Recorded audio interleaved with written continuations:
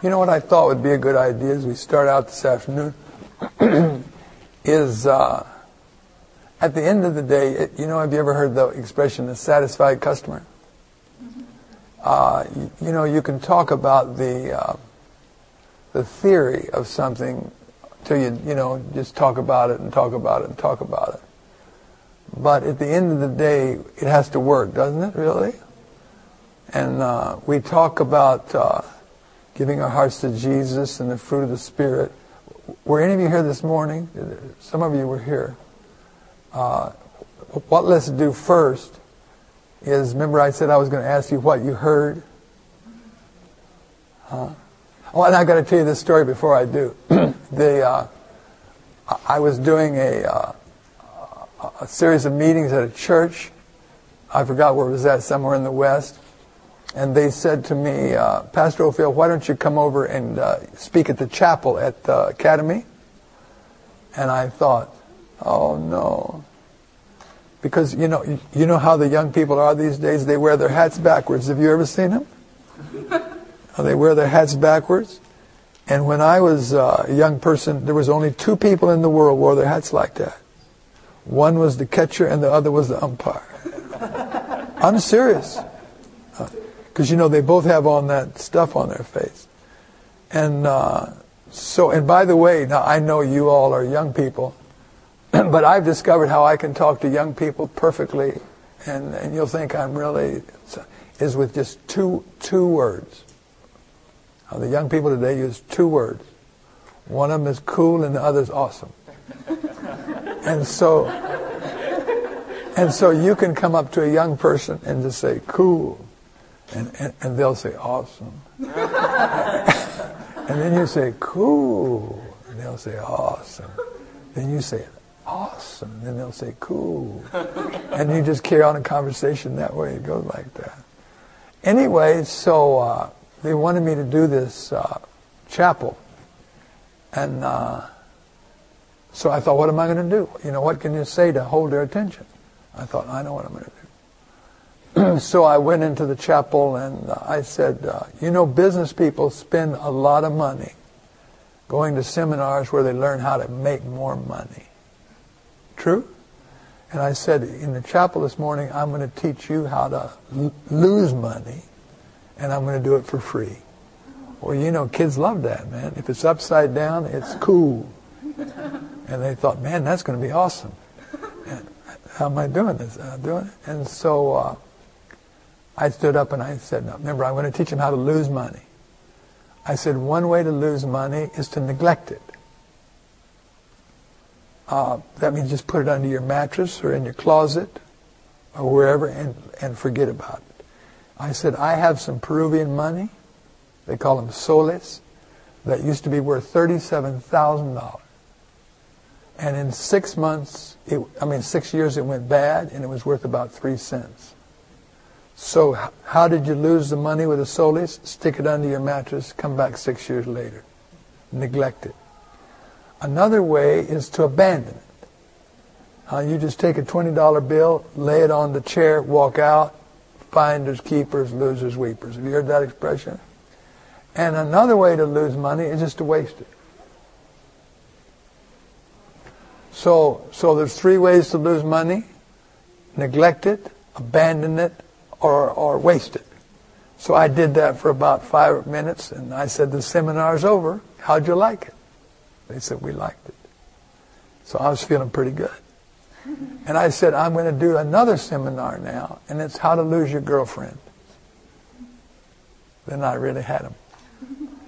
And I said, you lose your girlfriend is you neglect her. You abandon her. Or you're unfaithful to her. You're fooling around with other girls. And I went over that for a while, and I said, the seminar's over. How'd you like it? They really liked it. Yeah. And I said, the last seminar is how to lose Jesus as a friend. It's the same way. And so I got done, and I felt like I'd done so good I should be in the youth ministries. And so I went back to the meetings, and at the Sabbath came, and I walked in the door, And they said, Pastor Phil, would you come and speak to the youth? I thought, not again. What am I going to say? Anyway, I said, okay. So I walked in the room, the Sabbath school room, and I said, do you remember me? And they said, you're Pastor Phil. You spoke at the chapel on Monday. I said, you remember what I talked about? They said, You told us how to lose money. I said, how's that? And they said, you neglect it, you abandon it, or you waste it. And I thought, man, I did good. And I said, what else did I talk about? And they said, you told us how to lose your girlfriend. And I said, how's that? And they said, same way. That's not bad, huh? I said, what else did I talk about? I said, come on, that was the... We don't remember. And I thought to myself that this is the way it goes. That you can be preaching a sermon, but it's only as good as what the people are hearing from their lives. And unfortunately, most people aren't into spiritual values. They're into their girlfriends or their boyfriends or whatever it is, or making money or whatever it is.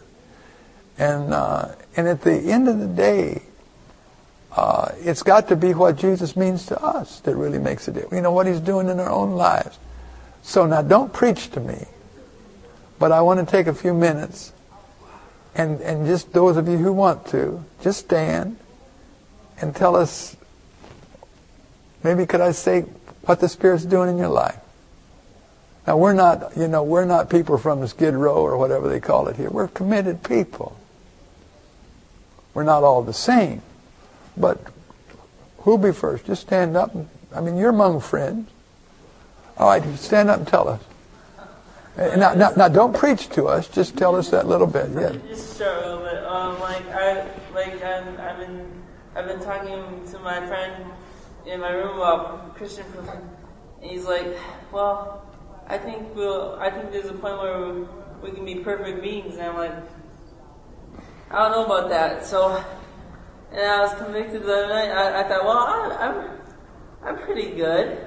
And then God convicted me the other night. He said, well, Andrew, you're not taking care of your diabetes the way you need to. And he convicted me on that. So he's like, wow, you're not perfect yet, and I still need a work to do in you. Amen. That's good. Wow. That's nice. Anybody else?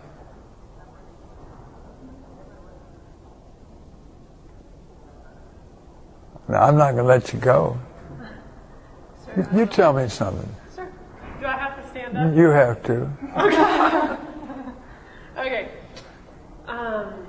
Well, I'll just say that in the last year, a year ago I attended GYC in Maryland, and it was my first time.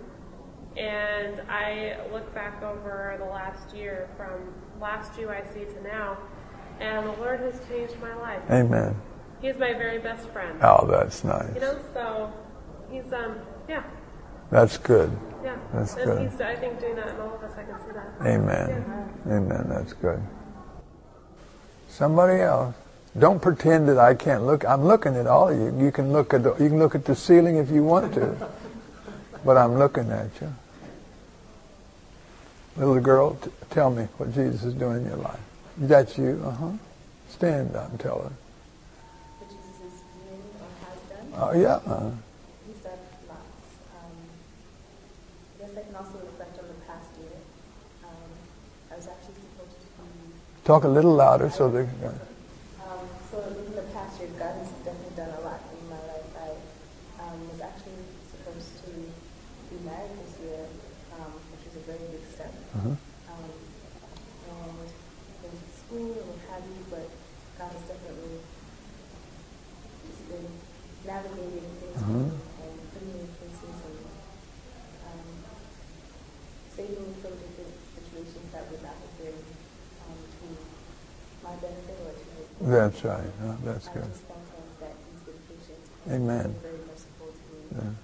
and my family, and that I'm able to be here, and I'm still listening to the Spirit. So Amen. Amen. Now, she said something real big. She didn't tell us the whole story, but when you say, I was supposed to be married by this year, there's a story to that. Isn't there? There's a story to that. But did you hear what she said between the lines? I believe Jesus is working in my life. She's not blowing her brains out. She's not cursing God. And so there's a story to that. And I want to thank you for mentioning that, because that was powerful, wasn't it? She didn't tell the story we didn't need to hear. But she can say, although something happened, she can say, Jesus is leading in my life. One more person, who would be? I was kind of hoping you'd say something. He's bashful. He's kind of bashful. Just shrink it a little bit. I've had the privilege of being at GYC this is my 4th year now. I've had the privilege of being able to come here for that many times, and each time being able to make a commitment with Jesus, and also meeting other people, and God giving me opportunity through that to be able to minister to Him and to really grow more in Him. And I'm just thankful that no matter whatever decisions we may make, that God is still always very merciful, and He gives us another chance and another opportunity to really give our lives back to Him and to be faithful and to have another chance at it. Amen. I heard him saying something real critical. I don't know if you heard, but Jesus is nicer than we are. Did you know that? For us, it's kind of take it or leave it. You bum, get out of here. But He's not that way. Isn't that wonderful about Him? And when it says, if we confess our sins, He's faithful and just to forgive. And that's wonderful about Him. That's wonderful. He's nice. He's nice. Now He's glorious, and and sometimes it just impresses me. It's so awesome. I use that word.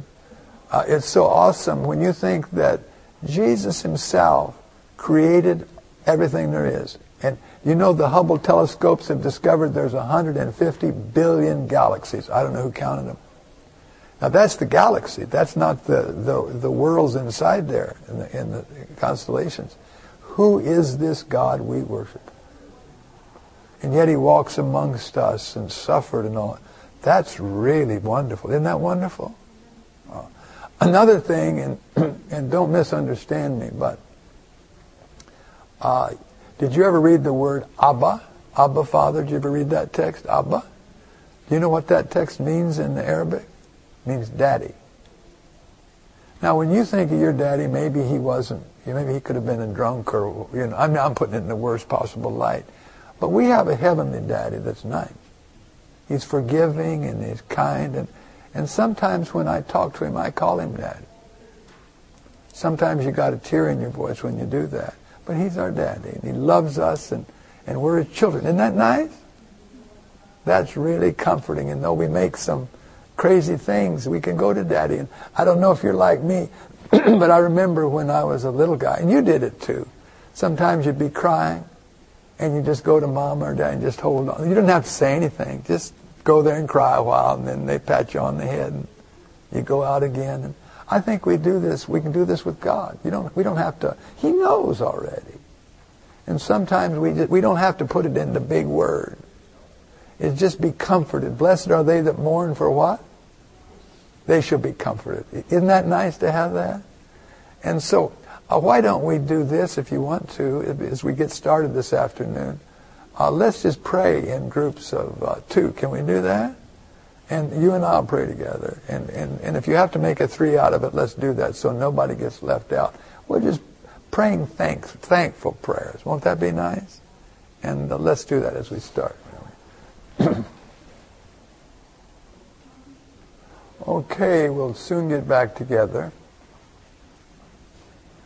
I've written a number of books, and there's one of the latest ones. It's called Lord Save My Church, tackling the tough issues. It's at the Book and Bible House over in the place, and it's got 95 points.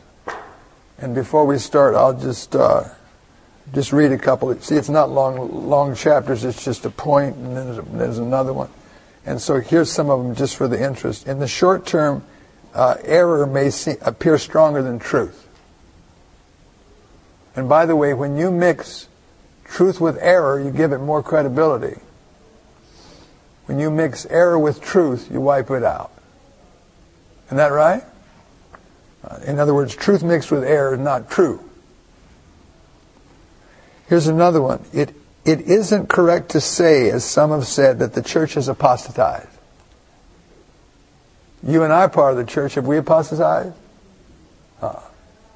So some have apostatized. You know, what we want to say is, it would be correct to say that some have apostatized.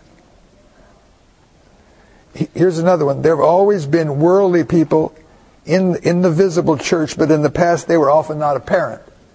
Now, I use this as an expression, they were in the closet. But now they're right out in the open. In other words, you'll have people in the Sabbath school class, Sabbath school teachers that are teaching that they don't believe in Mrs. White anymore. Or the elder, or even the preacher might preach that. And I don't know if, I didn't say it here. I was talking, we were talking after the class last time. The Sabbath's at risk in the Seventh-day Adventist Church. Did you know that? And maybe I mentioned this to you. The thing that will cripple it will be the word legalism. And the issue is not, some people say, well, it's lawful to do good on the Sabbath. Well, it's lawful to do good every day. So the issue is not, shall we do good on the Sabbath? The issue is, shall we keep the Sabbath holy? And that's where we're having a follow-out. Here's another one. Some of the greatest enemies of the church are former Seventh-day Adventists. Here's another one. Watch this. Baptist parents rejoice when their children are saved. Adventist parents rejoice when their children are baptized. Is there a difference? In other words, you can be baptized and not have given your heart to Jesus, right? Theoretically. Because we tend to make it a checklist. Do you believe this? Do you believe that? Do you believe that? And if you say yes to all that, then you're baptized. So you could actually do that and not be born again, right? Remember, I used the illustration. You could be as mean as sin and still believe in the second coming and the health message and everything else. So I think it's critical, and I use this illustration, that in the past, we were not wrong, but we were narrow and shallow. Now, it was not wrong to say don't eat catfish. But we should have also included don't be mean. We weren't wrong in saying the 7th day is the Sabbath, but we should have also included be kind. Now we're preaching don't be mean and we eating catfish. You hear where I'm coming from? It keeps us narrow and shallow.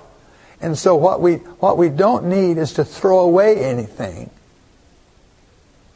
We need to put on more stuff. Remember, that's what I said this morning. Let's don't shrink it. Let's make it deeper and wider and bigger. That's critical for us because I think some of us are kind of desperate. And I don't. Did I tell you this story in the morning? See, one of the things, am I among friends? One thing about conservative type of people, which is most of the people here, right? We're conservative type of people. Is conservative type of people tend to be mean.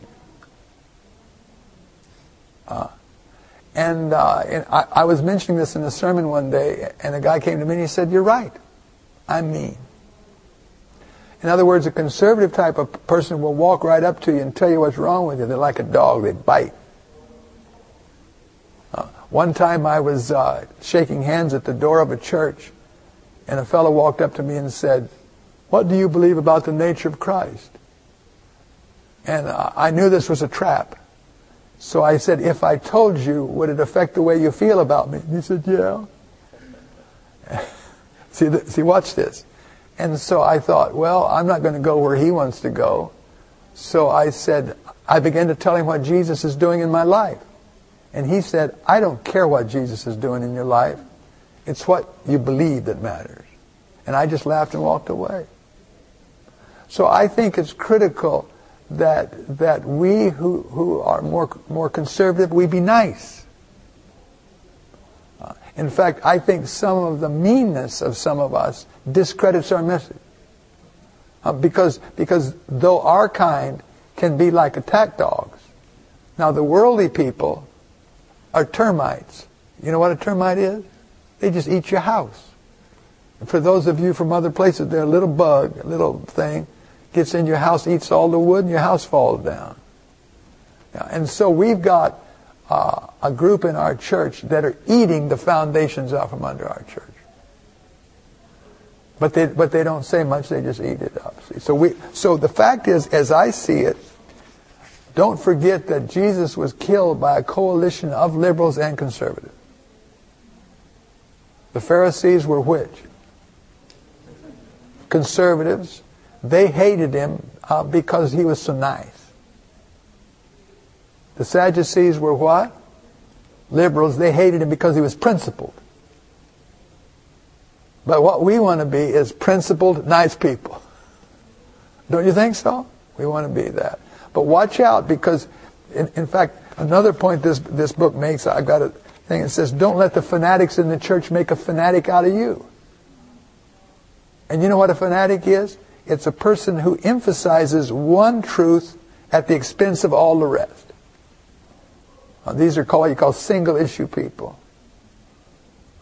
And also, fanatics can be laying down a smoke screen.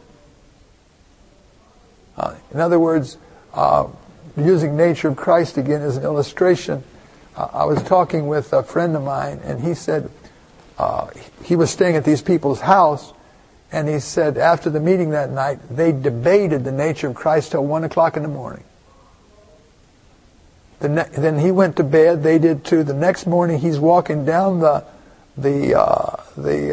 hallway, or what do you call it, in our houses, and he walked from his guest room past the master bedroom, and there in the entertainment system was pornographic movies. The point is, the nature of Christ was a smokescreen. These people's real problem was pornography. So this is why you've got to watch out. If somebody's doing this, you know what I mean by that? They're doing this, then I'm not saying it's always the case, but that could be a cover-up for some real personal things going on in their life. And another thing that I mentioned in that book is that a person's theology will be often a reflection of their personal morality.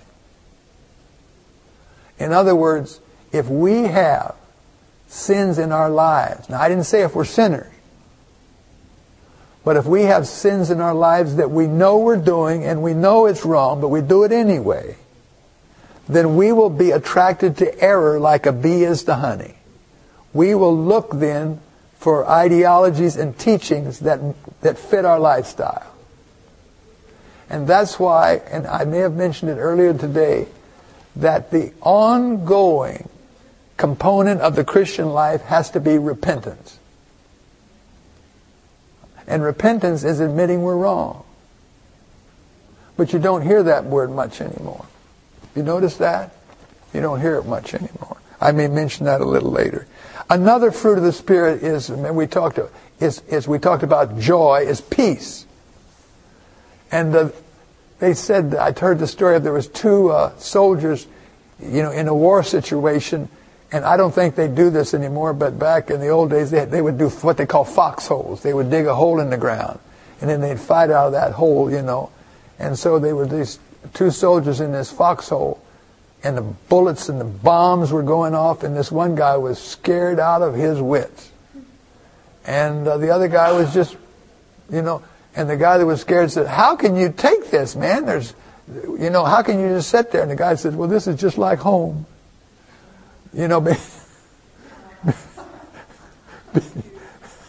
Because some people's homes are like that. They're always screaming at each other. They're always hollering at each other. It's an awful place to live. I read somewhere, and I didn't make this up, but your life and mine is 10% what happens to us and 90% how we react. Most of the time, what we figure is, my problems are somebody else's fault. If I just had a new dad, I wouldn't be so rebellious. or if I need a new mom, or my brothers and sisters are no good. But listen, we're responsible for what we do. I can't change my dad. I can't change my mom and my brothers and my sisters, but God can change who? Me.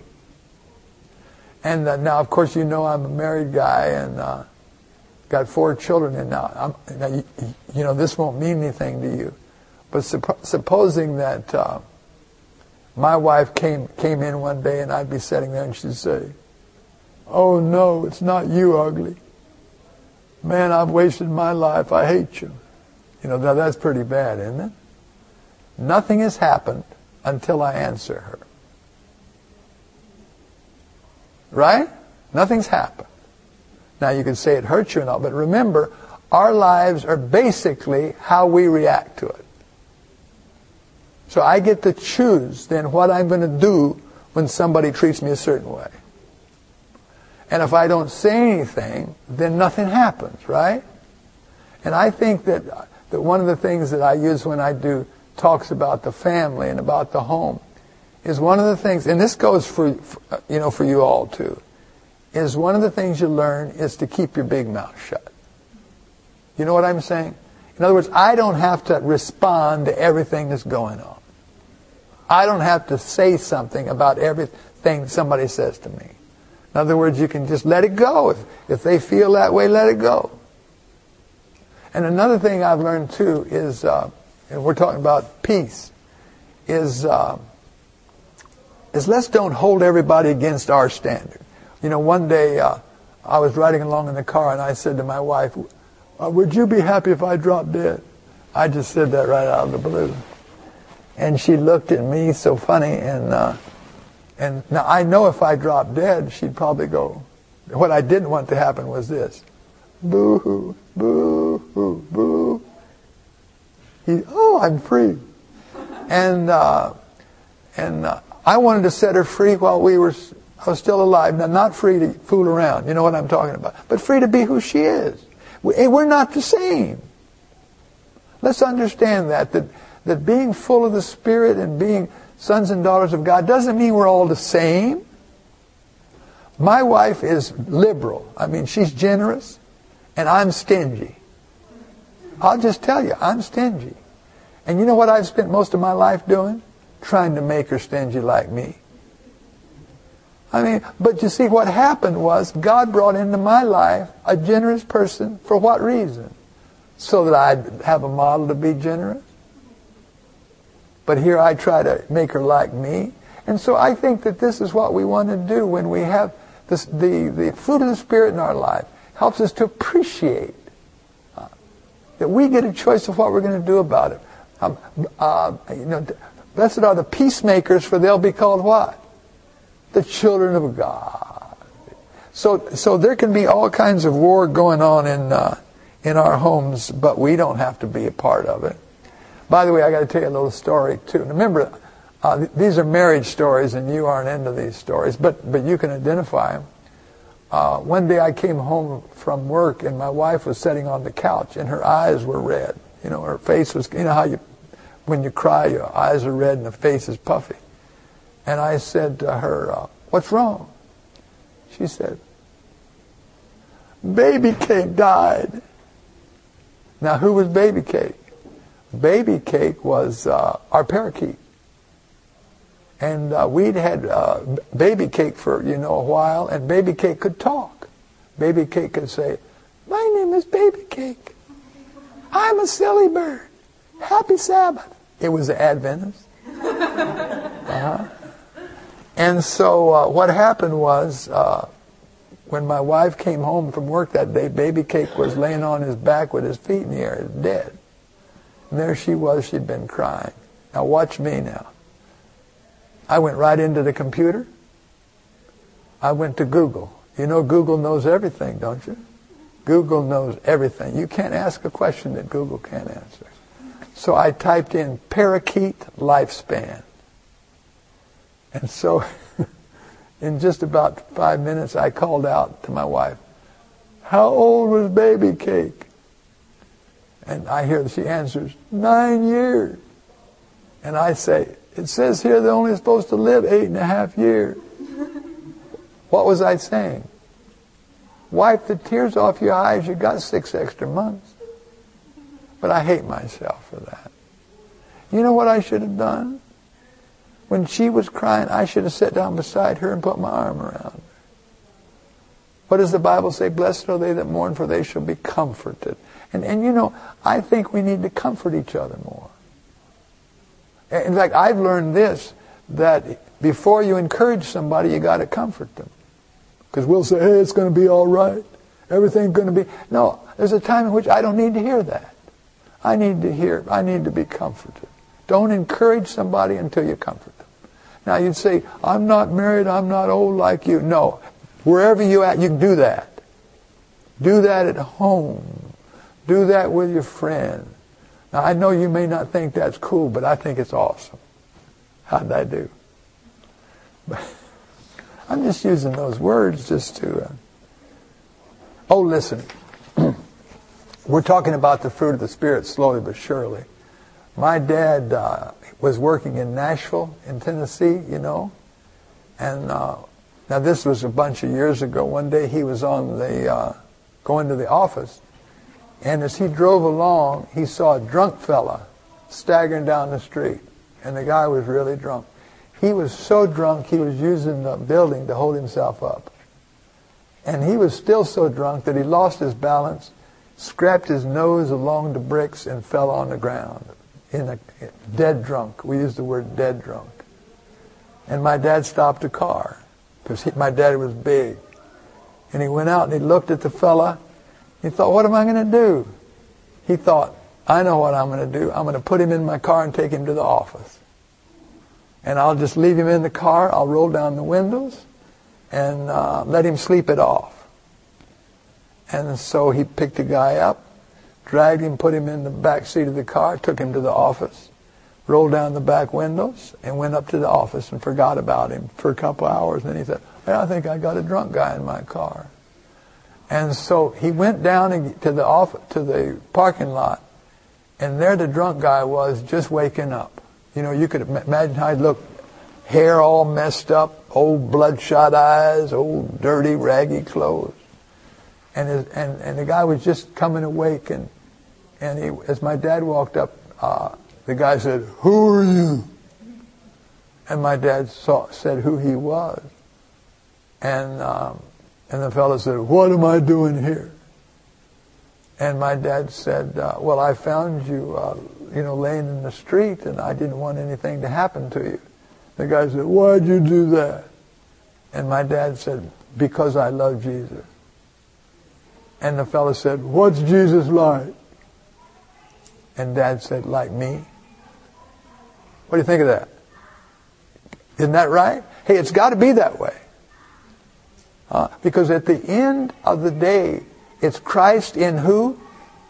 In us. That's the hope of glory. We can preach about Jesus all we want. And unless we have the fruit of the Spirit in our lives, we're wasting our time. And I've heard stories about fellows that were drinking together, half drunk. And they're arguing the Sabbath. And, I think Saturday's the Sabbath. And this guy's been an Adventist, and he's drunk as we say, as a pig. But he's defending the Sabbath. And probably they say the Sabbath is defended more in the bar rooms than it is. But see, what good does it do? In fact, doesn't it say that in 1 Corinthians 13, though I speak with the tongue of men and of angels, and I know all the answers and everything, but I don't have the fruit of the Spirit in my life, I'm just wasting my time.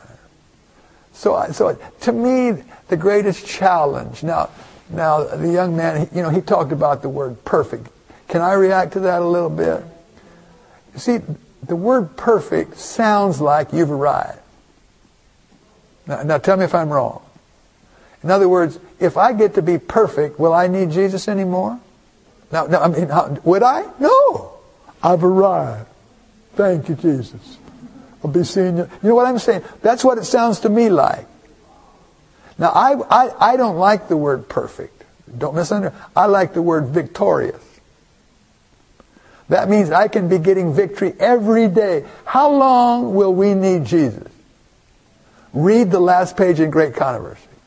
It says, as the years of eternity roll, we'll become more and more like Him. That means that Jesus is He's our life. He's all. Then that's forever.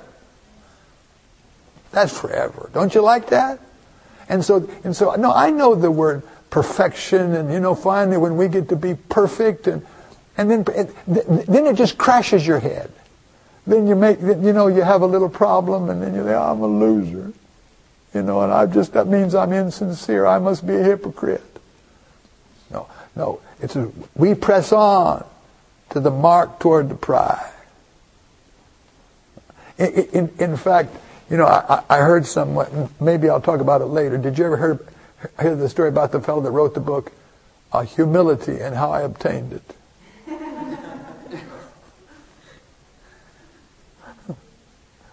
And so watch out for the word perfect. We believe in overcoming sin, but I'm going to say later that overcoming sin is only half of it. Remember the story Jesus told, swept and cleaned? They threw out the demons and they swept it clean. What happened? It was left empty, and 7 came back. So don't forget that half of the Christian life is getting victory over sin. The most important part is being full of the Spirit. Wouldn't you say that? Can you see that? Absolutely. And so I think that obviously I pray for victory over sin. I'm getting victory over sin.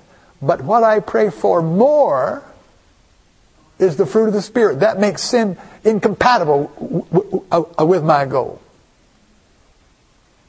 And it works out good, because we can't have a Christian life where we're losers. We've got to be able to say, like the Apostle Paul, I know in whom I believe, and I'm persuaded that He's able to keep that which I've delivered. Doesn't that sound good? No, I already told you that story. Remember I told you about that survey I did where I asked the people how they felt about the coming of Jesus? I didn't tell you about the last 2 questions. The last question, the survey I'm talking about that I talked about this morning? The last question was, when Jesus comes, will you be ready? And the possible answers were, yes, no, I hope so, or I don't know. How do you think the majority of the people answered that question? Hope so, or I don't know. Now, how can the coming of Jesus be the blessed hope, if that's the way we see it?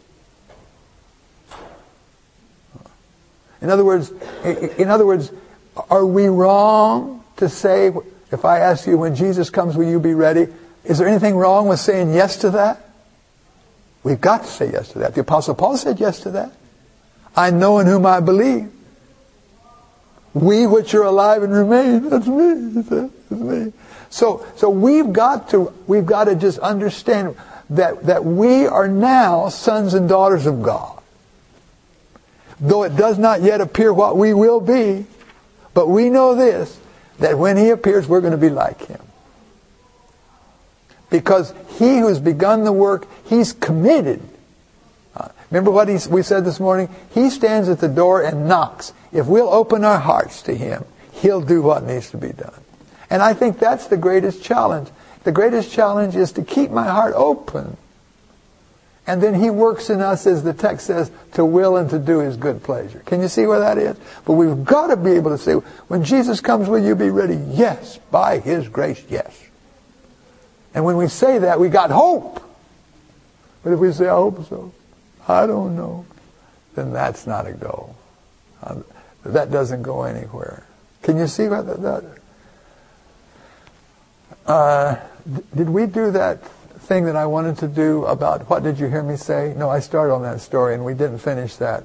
How many were here this morning? A bunch of you, right? All right, let's start here. What did you hear me say this morning? Now that doesn't mean everything. Just say one thing that popped out for you. Stand up where we can hear you. Yeah, when you do that, if you can pass the mic so that No, I'll just walk to them. Okay, good. Thank you. Yeah. I'll just walk. Now, in other words, remember the illustration I gave was that sometimes we hear a good sermon and we go home and they say, what was it about? And they say, I don't know, but it was wonderful. But yet we also learned that even though the sermon's being preached and it's all the same words, we don't hear it all the same. We hear it a kind of according to life's experience. And so what did you hear? Well, we're Just sort of stand up so we can hear it. Sort of? Yeah. Sort of, right. So can you sort of stand up? Yeah. Well, we talked about love and joy this morning, I guess. Yeah. One thing that I not agree, but that reminded me was that home is the most difficult place to practice Christianity. First of all, because they know who I am. Okay. And therefore it's very difficult in such a way that it's hard to show our humility. Especially to the people who knows me, my past, what I was, whom I was like. And I'm taking care of one cousin. It's quite difficult. And when you ask about if you have anyone, I don't know if it was here, maybe it was different place, who's non-Christian that is in your family. Was it here? Yeah, it was here. We got this morning. Right. It's not easy because the way you treat your family at your home and the way you treat your friends, such in this kind of setting, is totally different. So I thought that Christianity requires deep humiliation. It does. But what does Scripture say? He that humbleth himself shall be exalted. Right. I have a sermon I preach about that. I don't know if it comes later because I'm scrabbling my notes now, just because it pops to my mind. That in Florida, we have springs. They call them springs, but they're underground rivers coming out of the ground. In fact, Camp Colaqua, that's the youth camp there, it has a spring coming out. It becomes a river there. And so those rivers go back miles underground. And so sometimes the scuba divers go down in there. And so one day a scuba diver's down underneath there, and he sees his bubbles going down. Bubbles don't go down. They go up. So that meant his equilibrium was upside down. So he had to decide how to get out of there. You see, now we've got a conflict between your feelings and what you know. He feels that the bubbles are going down, and if he follows them down, he's not getting out.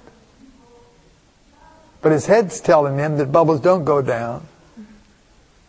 So he had then to go against his feelings and do what he knew to be right, and he got out. And see, this is the challenge that we have in our lives. And it was interesting the way you used the word humility, because this culture says, he that's humble is dumb. If you're going to get someplace in life, you look out for number one. Don't let anybody walk on you. They're telling us that. I don't know if this fits in the notes, but let me tell you this little story. Remember when Jesus washed feet? To us, that means nothing at all. I do that every quarter at the church, and I just wash people's feet, and I don't care, But you remember when Jesus started washing Peter's feet?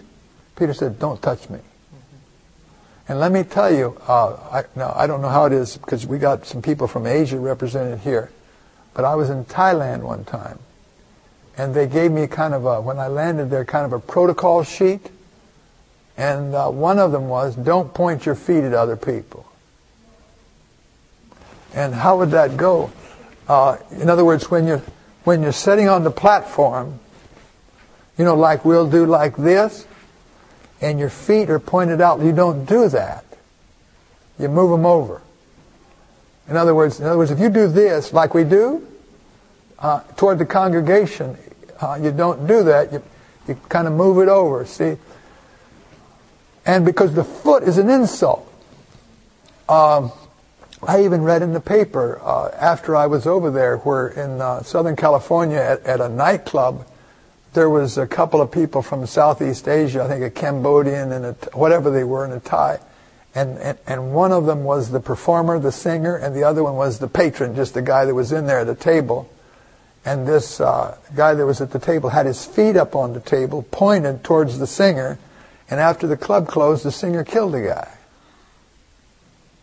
And you won't remember this because you weren't even born yet, but there was a, what do they call it, a chairman of Russia called Nikita Khrushchev, way back.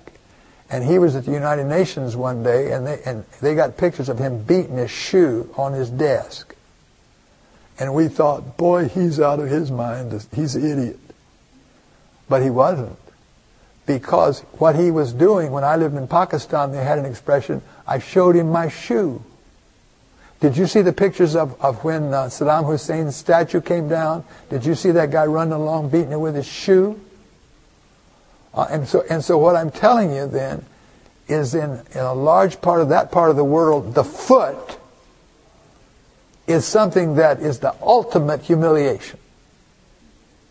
And that's why when Jesus started washing Peter's feet, he said, don't touch me. In other words, I can't stand to have you do this to me. I can't stand to have you humiliate yourself like this. Don't touch me. And that's when Jesus said, unless you let me do this. And later he would say, unless you do it yourself. He is greatest among you.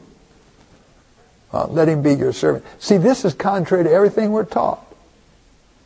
This is why I think, especially in the last days, remember what I said to you this morning? It's a war of our minds. It's not just about which day you go to church. That's the easy part. Because, you just have a calendar and learn how to count to 7. You have that resolved. But the kind of things we're talking about, the fruit of the Spirit is really big. Because it goes against everything they're telling us. Love is sex. I look out for number one. Can't let anybody walk on me. Man, I'm not going to put up with that. We're messed up. And it's affecting our homes. That's why, what we talk about. It keeps affecting our homes. We know something's wrong because our homes are falling apart. And they're not falling apart for no reason. Now, you might say that your home's already fallen apart, but we do get a new start, don't we? Now, what else have some of you heard?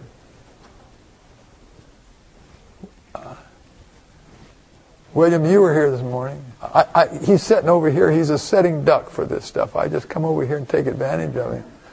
And so what did you hear me say this morning? When you were talking about joy, I heard you say that we go in the direction we look, and you made mention about driving, how you try not to run into something, but you keep looking at it, and so it's easier to run into it.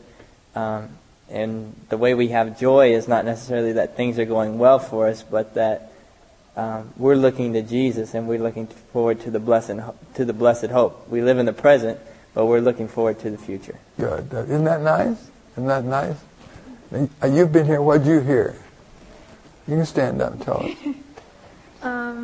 That the gift of Holy Spirit, the fruit of Holy Spirit is better. What we have to work on than the gift of. Than the gifts of the Spirit. Now, and did you hear what she said? That when we talk about the Holy Spirit, people want the Holy Spirit so they can be able to do miracles.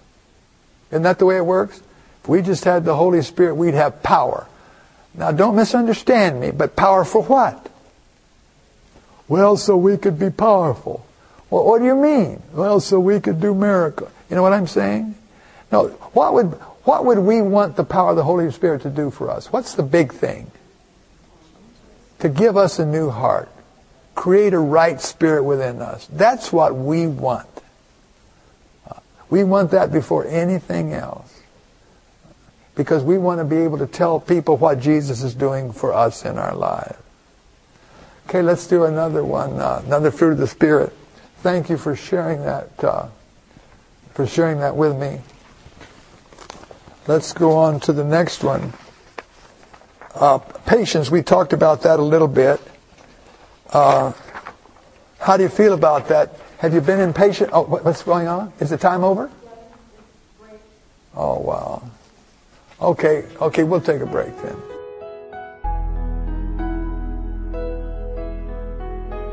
This media was produced by Audioverse and Hope Media Ministry for GYC, Generation of Youth for Christ. If you would like to listen to more great media like this presentation, or if you would like to learn more about GYC, please visit www.gycweb.org. You can also find great witnessing media at audioverse.org and at hopevideo.com.